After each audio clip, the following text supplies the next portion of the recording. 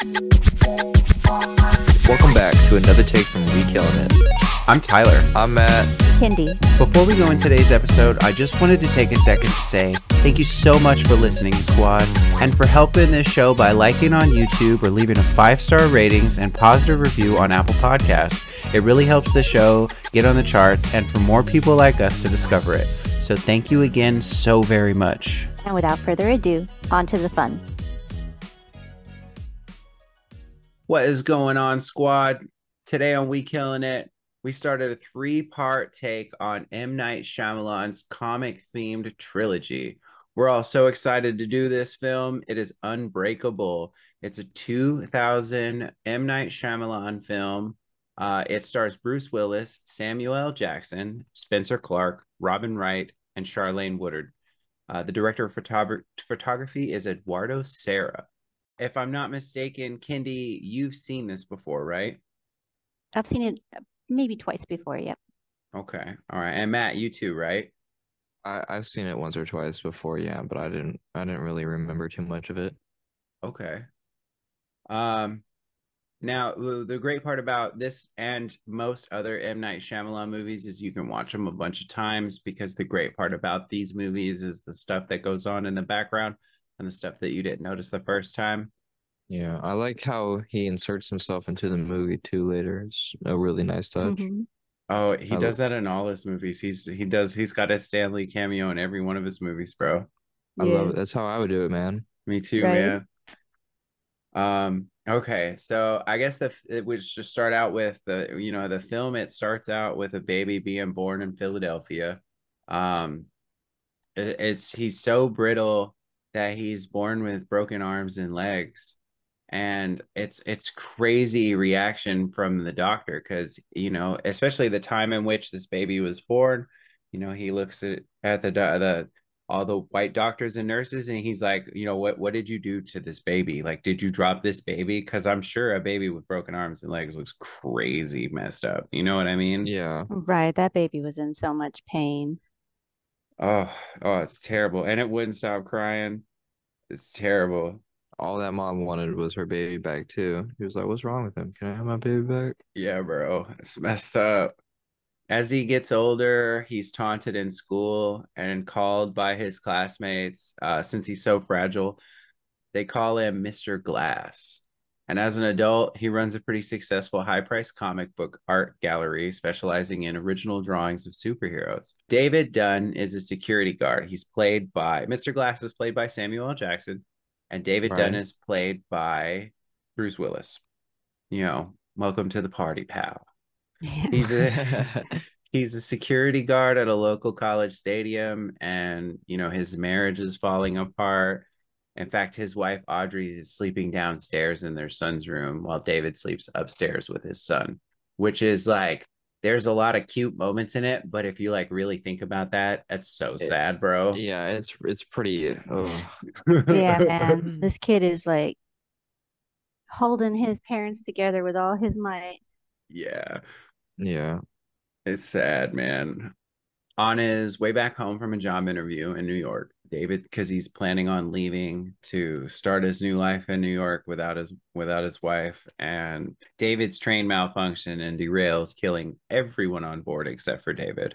He doesn't even have a scratch, and it's Not I one love bit. I love this scene because he's afterwards he's sitting in the hospital and he just woke up. He doesn't know what's going on, and the doctor's like asking him all these crazy questions, but the shot itself is it's back in the next like curtained area over, and you're just hearing the beeping of this patient, and you see this body there, and then slowly, like as they're talking, blood comes out of the body and like the patient dies, and it's real nuts. Yeah, the Mhm. entire scene is just it's just so dark and it keeps you there in that moment, just silently listening to the doctor and then watching this body get worked on and then bleed out. And it's really suspenseful and I love it. It's also very, very off-putting too, because this guy, he just woke up and now this doctor's asking him all these questions while there's a Another lot guy. of another guy just right there in front of him, like not surviving, basically. Yeah. And it's just such a discordant way to wake up and try to figure out what's going on. Oh, for sure. And just before that, he was like flirting with some sports lady, and then she was like, being friendly with him, and then he got a little too creepy, and then she kind of dipped out. But like literally that happened, and then this happened. And then that little girl like stared at him with like more judgment than I've ever seen in my entire life.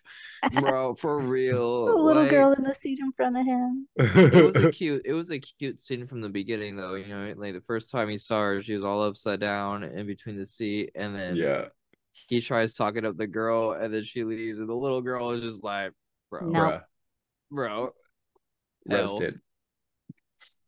But makes me sad too because, that little girl didn't survive.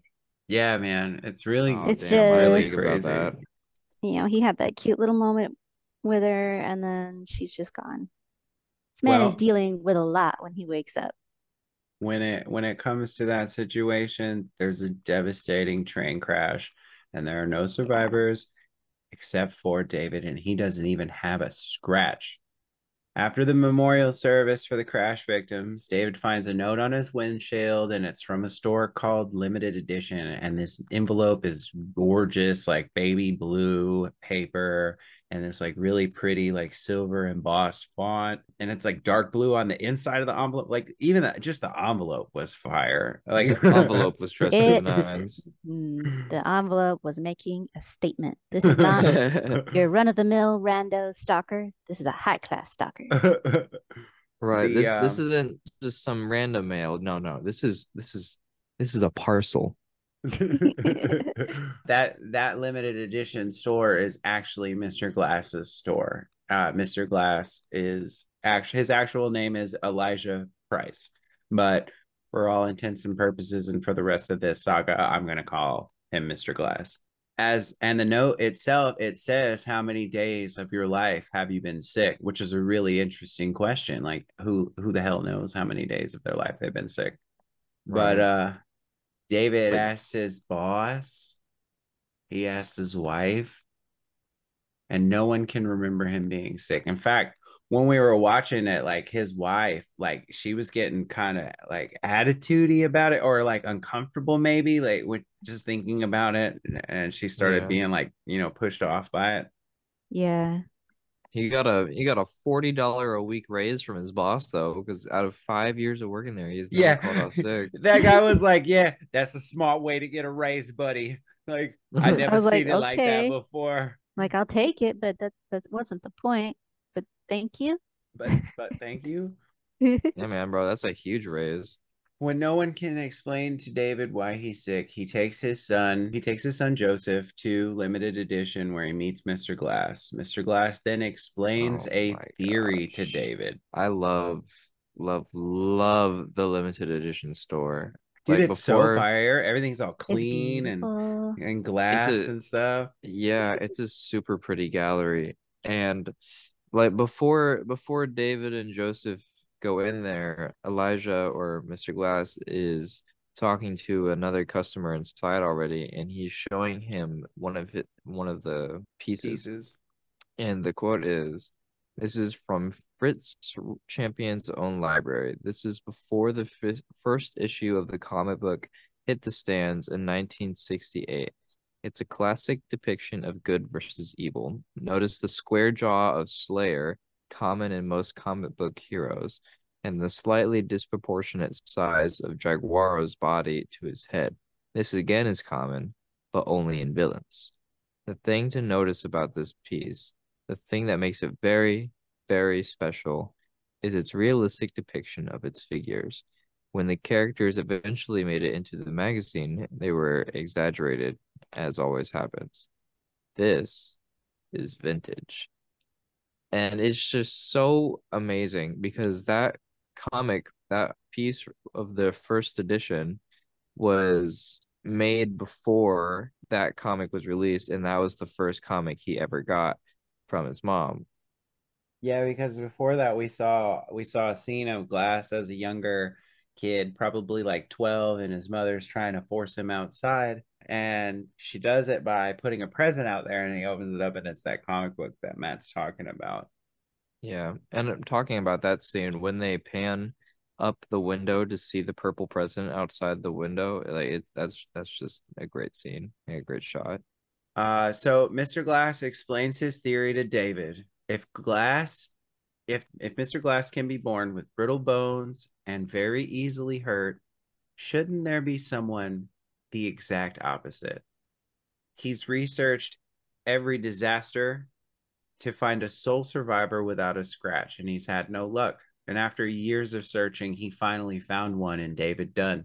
David thinks it's interesting, but really And I just want to thinks it's say nuts. too, at this scene when they're talking, everything visually is off kilter. It's nothing is centered, nothing's quite framed like it would be to be as if they were aligning because David's in denial. He doesn't really believe Mr. Glass or he doesn't want to admit it. Yeah. I feel So I feel like everything Sorrow is really shot at killed an that. yeah, everything is shot at an angle and you can visually see the discordance between them as well as hear it in what they're saying.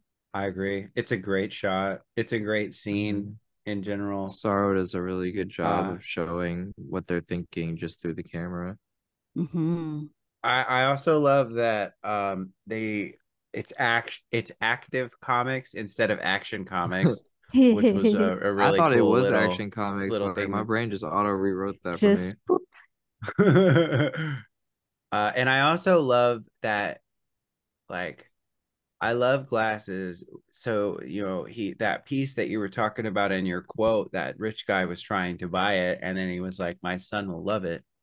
And I really love how Glass reacts because it's art. Especially what Glass was selling is art. That Precious, was that was precious like art. a Yeah. that was like a drawing of the cover before it was the cover. That literally, and it was encased in glass Hmm. and shit. And he was like, no, you're not, you're You're not, not you're giving not this buying to that your for your 4 year old. four-year old No. son. You can leave now. Goodbye.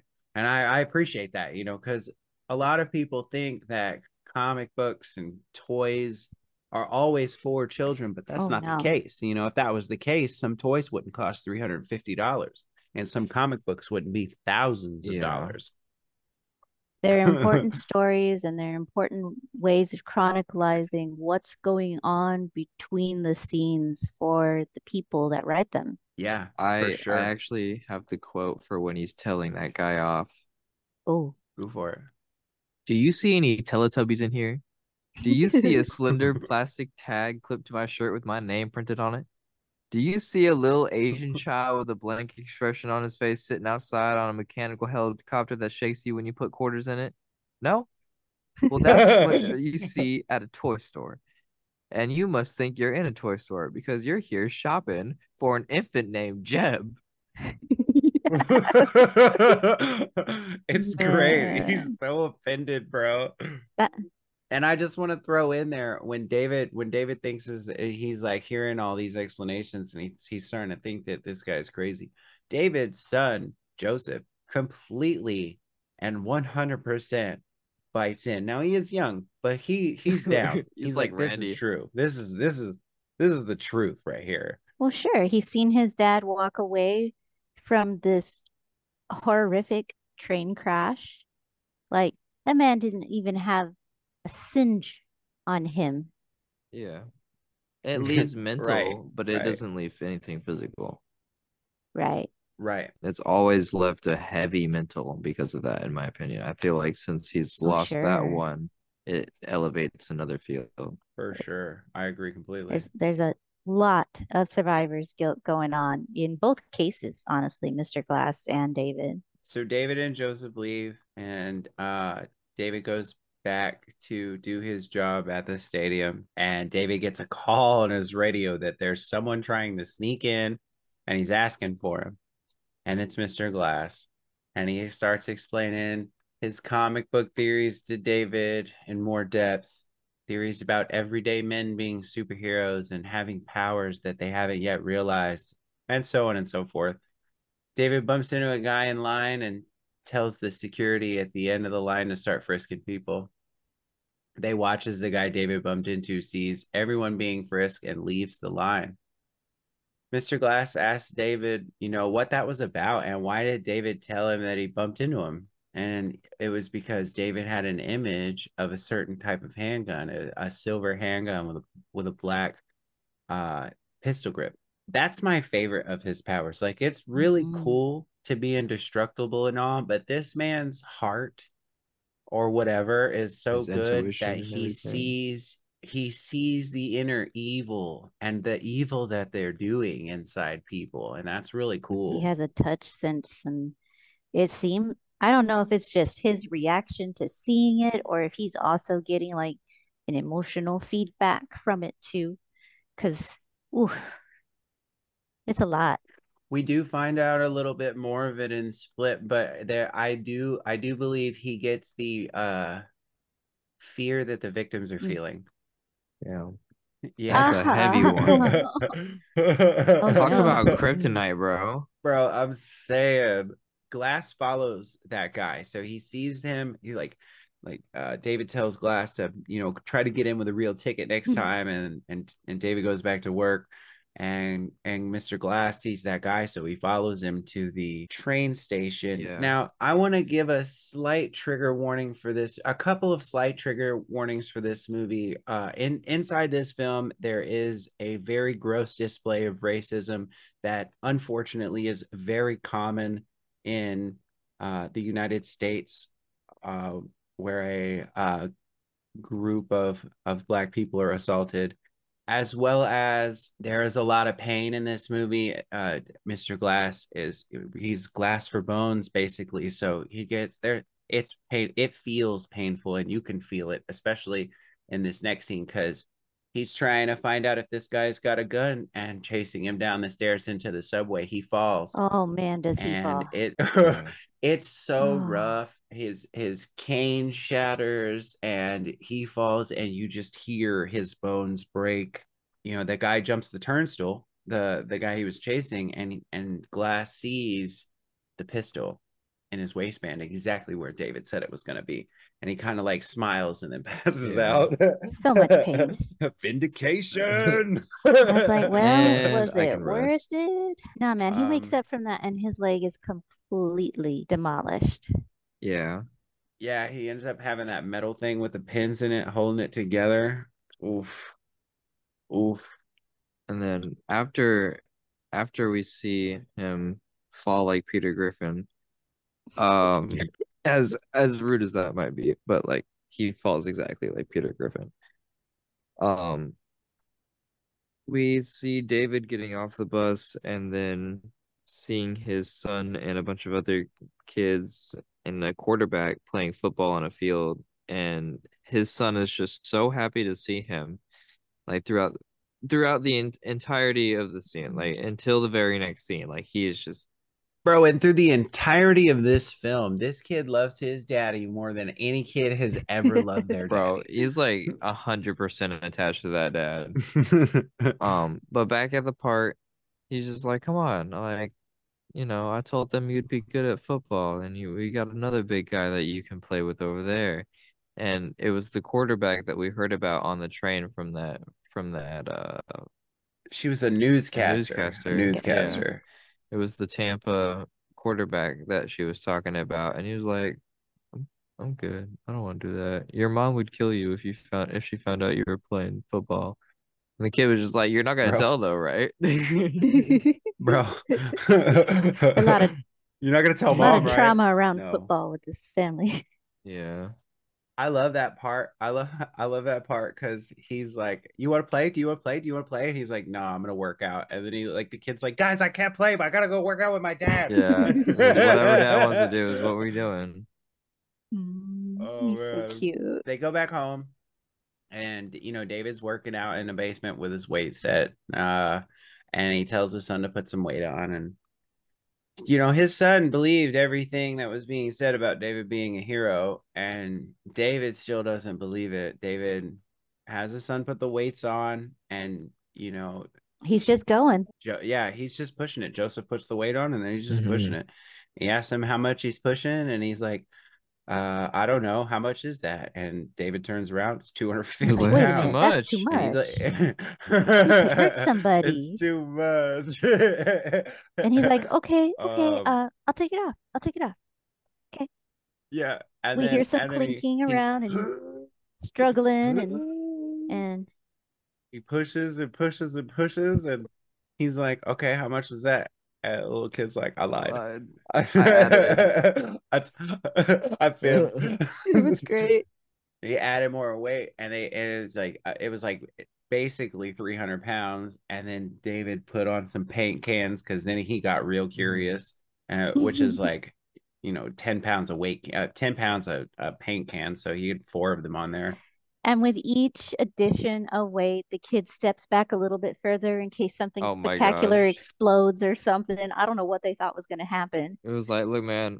That last one where he was behind the He's door like, In the frame. if something closet, happens, what do you do? Go get go mom. get mom. And because, like, you can see the look on his face with the last one. He's contemplating what he's about to do. If this is my breaking Yeah. point, this is going to break my neck.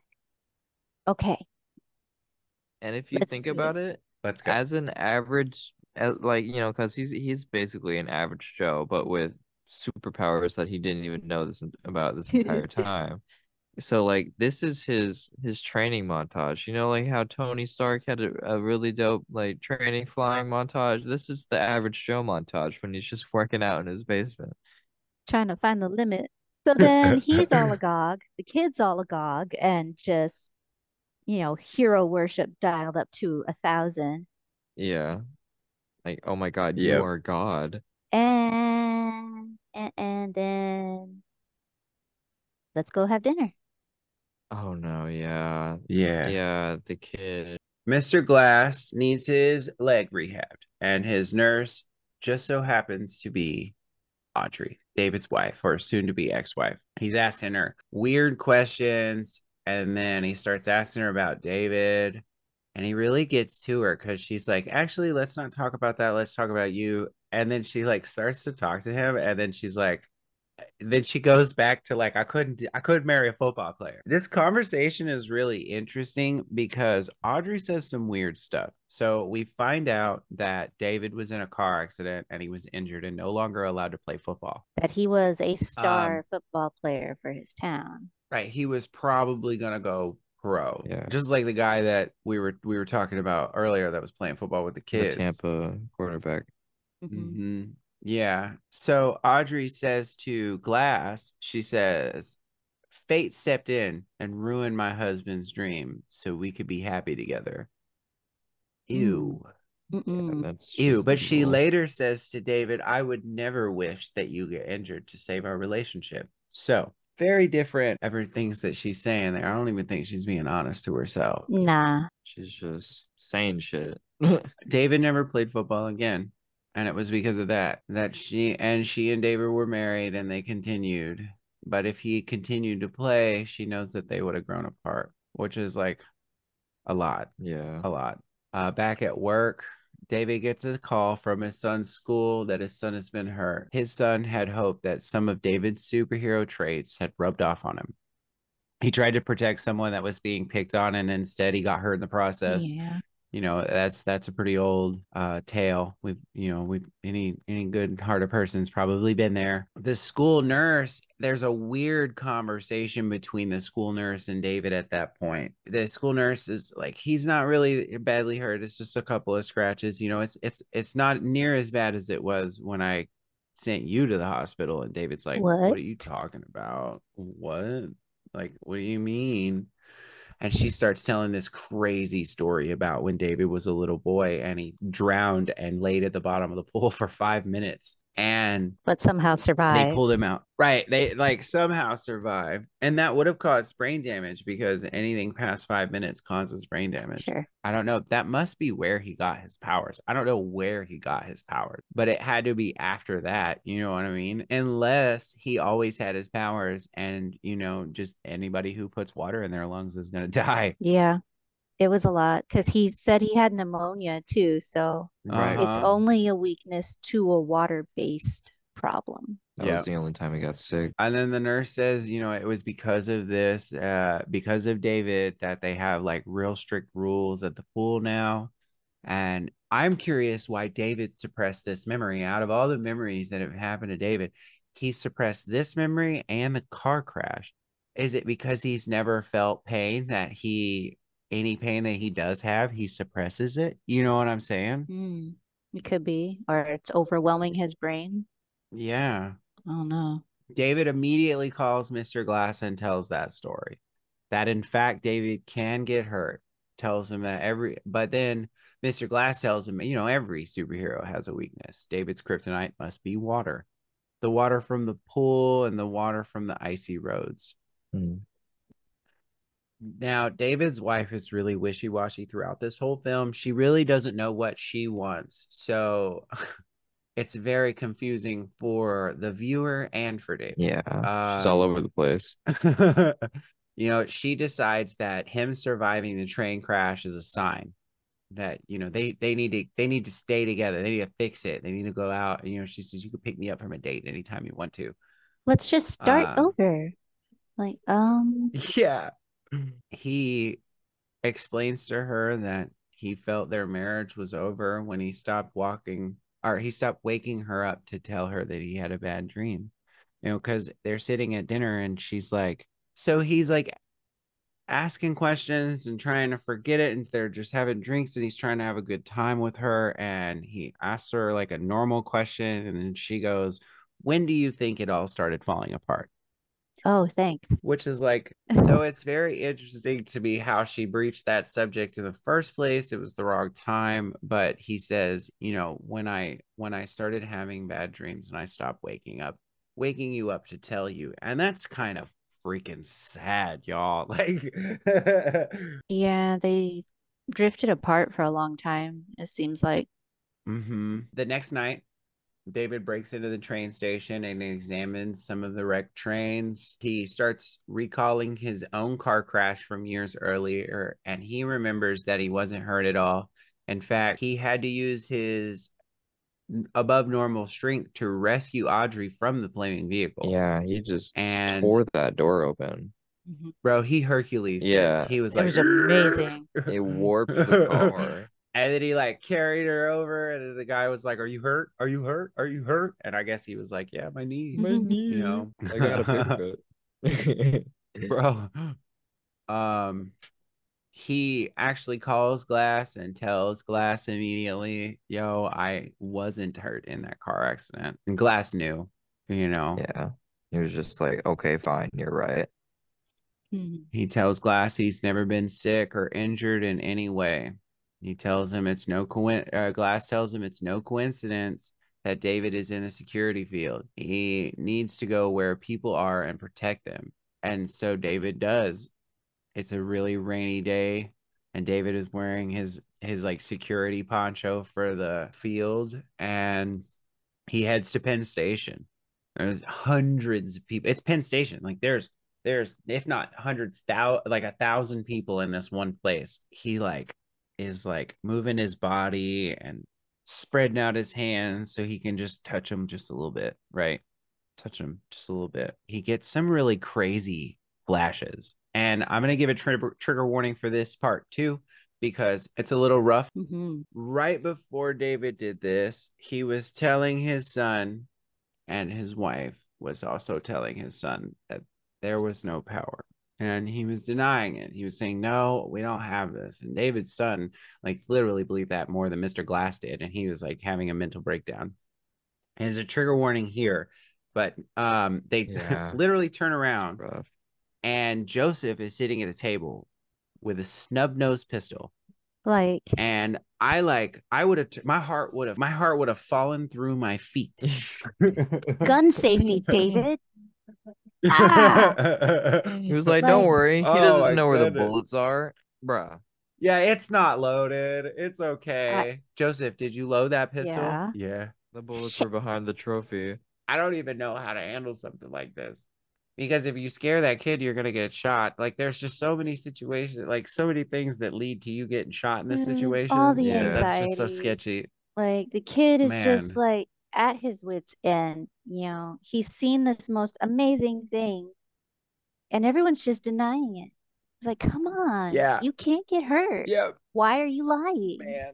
Yeah. And he goes, I love the line. It's a messed up scene. It is a really messed up scene, and gun safety is not something to play with, but the he's like, if you shoot me with that, I'm gonna die. I don't have superpowers, and I will die if you shoot me with that. And the kid's like, I'll just shoot him once. I'll just shoot him once. Just the test.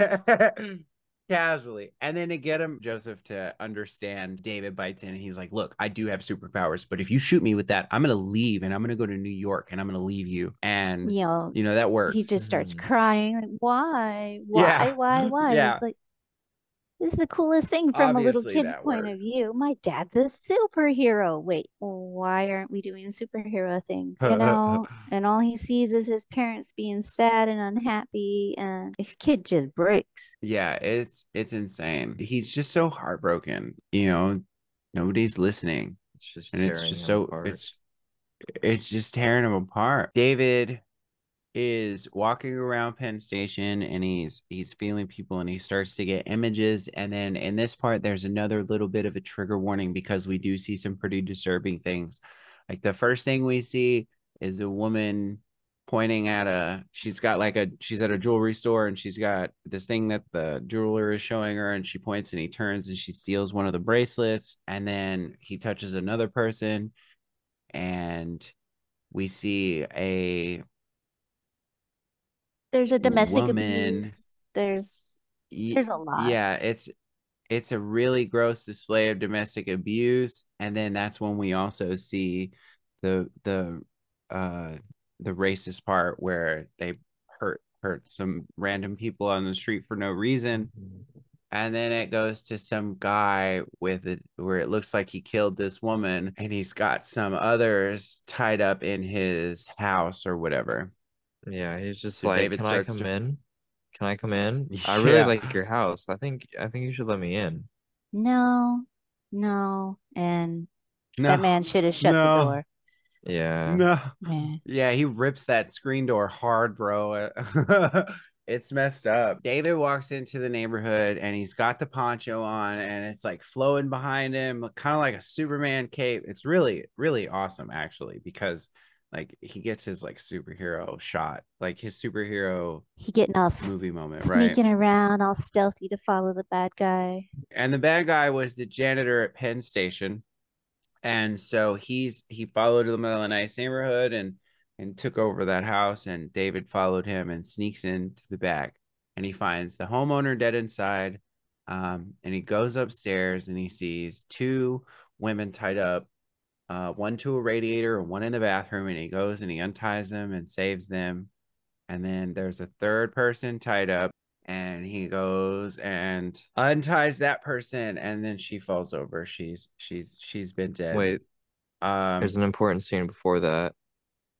Before he unties her, he like walks out onto the balcony, and then the murderer is behind him and then tackles him. Oh yeah, you're right. He like bum rush tackles him into the pool. Yeah, and the pool still has the tarp on, and then it starts sinking in on him, and David is just he's drowning and struggling to get out of the pool, dude, all wrapped up and shit. Scary. It'd be awful. That's gotta be so scary. Like drowning itself once is scary. But once that plastic wraps around you, that's it, bro. Yeah, man. If it wasn't for the girls he saved. I love he saved the babies and then the babies saved him. Yeah. Yep. As it should be. Yeah. When he turns, the maintenance worker pushes him into the pool. Suddenly the cover starts collapsing and David's weight gets all tangled up underwater with the cover. He's drowning again, but the two sisters force a pole down to him. It's like the skimmer pole, and David grabs it and he gets pulled up and he's saved. It's like like a dramatic, he gasps for like, air heart-wrenching as hard as he can. He's like, right. And like once he's out of the water, he's fine. Yeah. And he goes back upstairs and proceeds to choke not effectively out. kick butt, but he kicked some butt. Yeah, he gets on that guy's back and he gets him in that sleeper hold, and that guy slams him, like keeps like, get off of me. Yeah. Like he just He did a suicide jump into the wall too. Like he flung he did him, everything he could. used every David ends bit up of life breaking he his neck had. Man, and just pulls and pulls and pulls until his neck is broken. And this is a big old boy. Bruce yeah. Willis is like, I don't know. Bruce Willis is probably like 5'9", 5'10". This dude's like 6'4", 6'5". Like he was a big dude.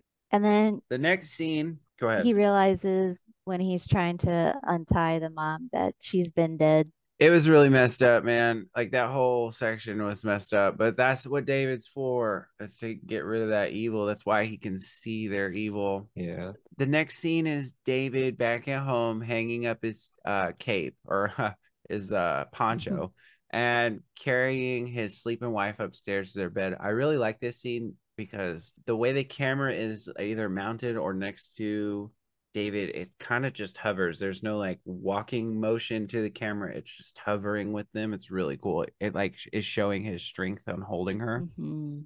He's all nice and steady with her, and she's just gazing up at him like, oh, there you are. Yeah, because she wakes up and asks him what's wrong, and he goes, I had a bad dream.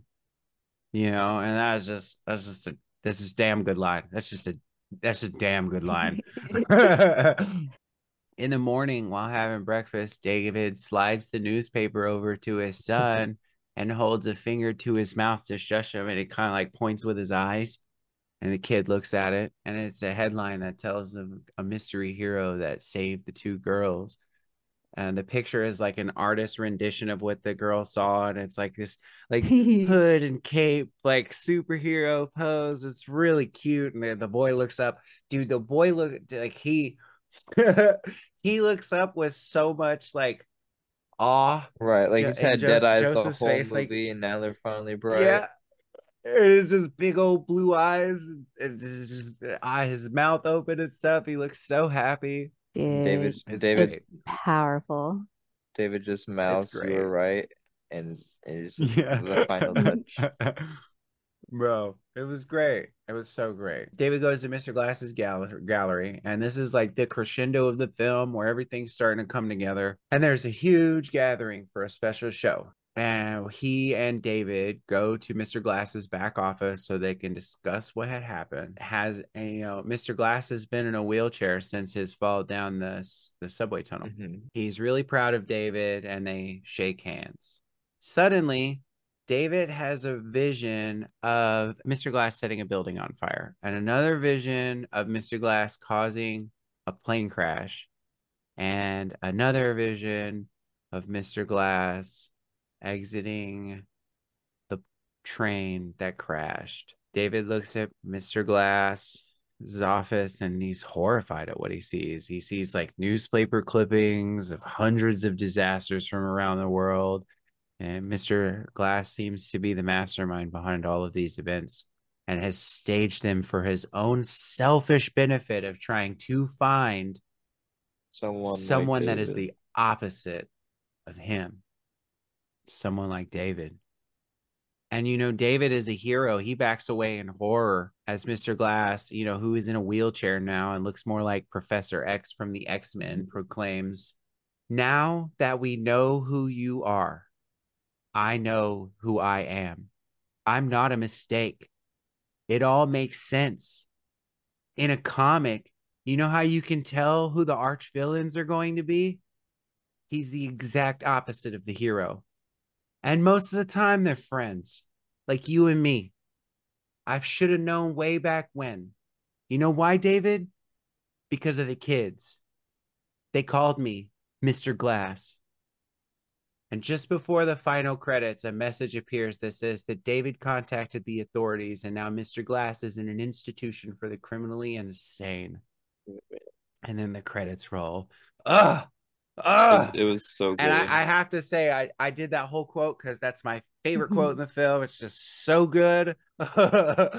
And Samuel Jackson destroyed this role. Bruce Willis plays that like sad character that you don't generally see Bruce Willis play. Like, I just loved it. I love too when David first gets to this final scene, and everyone's there at the gallery for the party, and he gets to meet Mr. Glass's mother. And she's telling him about the Yeah. artwork and how in comic books there's always the villain and the superhero. And they got to talking about how proud she is of her son and all that he's accomplished. And they get to talking about it's amazing all that he's gone through. And she gets this kind of look on her face. Yeah, he's gone through a lot of suffering.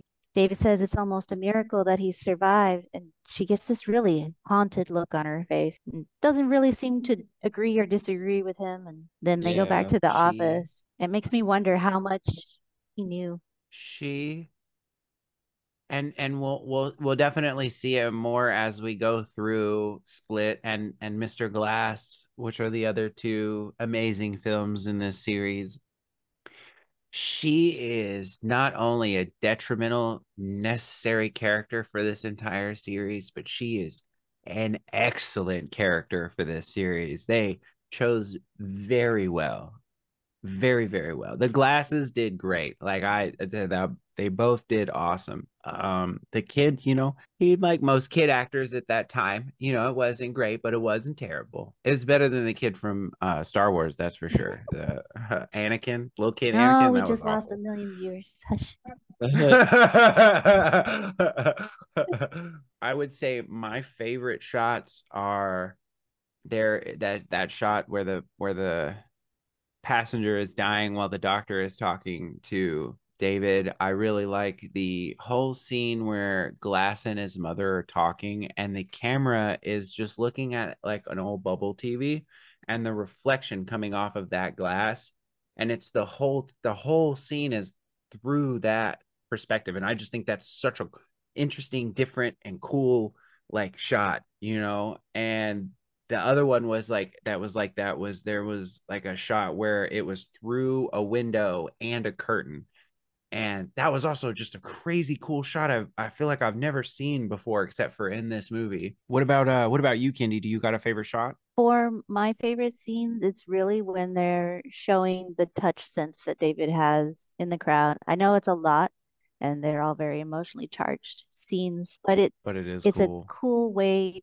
to illustrate how he sees what's going on and how he picks who's a higher target. Oh yeah, for sure. Yeah, definitely. Matt, I'd have to say just for the visual is what I picked my favorite shot off of, but it's after the whole situation with Joseph and the gun, the mom Audrey and David they go to a bar and get a babysitter so that they can have some them time, have a date. And just Yeah, the opening scene where they're sitting in the middle of the shot and this beautiful mural is like warmly lit, and then there's the bustling of people, but you don't ever really realize it. It's focused in on David and Audrey and the art, and I think it's beautiful. I agree. they really made a very cozy scene. So I would give this film a 4 out of 5. And the only reason I'm giving it a 4 is because I believe that in some points of the movie, it does get a little slow. But as a whole, I think this movie is spectacular. I am curious to what you guys actually think, though. So, Matt, what would you give this film? I thought it was a great film, and I'm giving it a 5 out of 5. Let's go. What about you, Candy? I give the film a 4 out of 5. It is beautiful. It is well done. M. Night's not one of my favorite directors just because there is so much anxiety in his films, and that's just a personal thing for me. I don't like having to check my blood pressure throughout the whole movie, and he leaves it on that so much. And I know that's because there's other movies in the series, but this one got left on that high anxiety, like incomplete note for a long time. For years. They didn't For make the years. second movie in so long. Because this movie came out in 2000 and Split didn't come out until 2016 because he had to make the money to be able to do whatever he wanted to make this movie. Right, to get that creative license and people just leave him alone to tell a story. Exactly. Because everybody was like, what is this? Like because Unbreakable needs Split and Mr. Glass in order to like fully make sense. And when he released Unbreakable, everybody was like, what is this? And then like it got that cult following, you know? Yeah. And once you get that cult following, you can start to do stuff. Do It took a whatever little you want while. to do. It's fun. And squad, we got 2 more parts for this going, and we got a special guest coming. Oh yeah, that's right. Oh yeah. Much So excited. that's coming up next, and we're gonna try to do that on the next take. So make sure you stay tuned for that. And as always, I have been Tyler. I've been Matt. I'm Kendi. And we killed it. We Killin' It podcast is written by us, Tyler Mislick, Kendra Parrish, and Matthew Johnson. Video is shot and edited by Matt, and it is produced, and the sound is done by Tyler. Thank you for listening.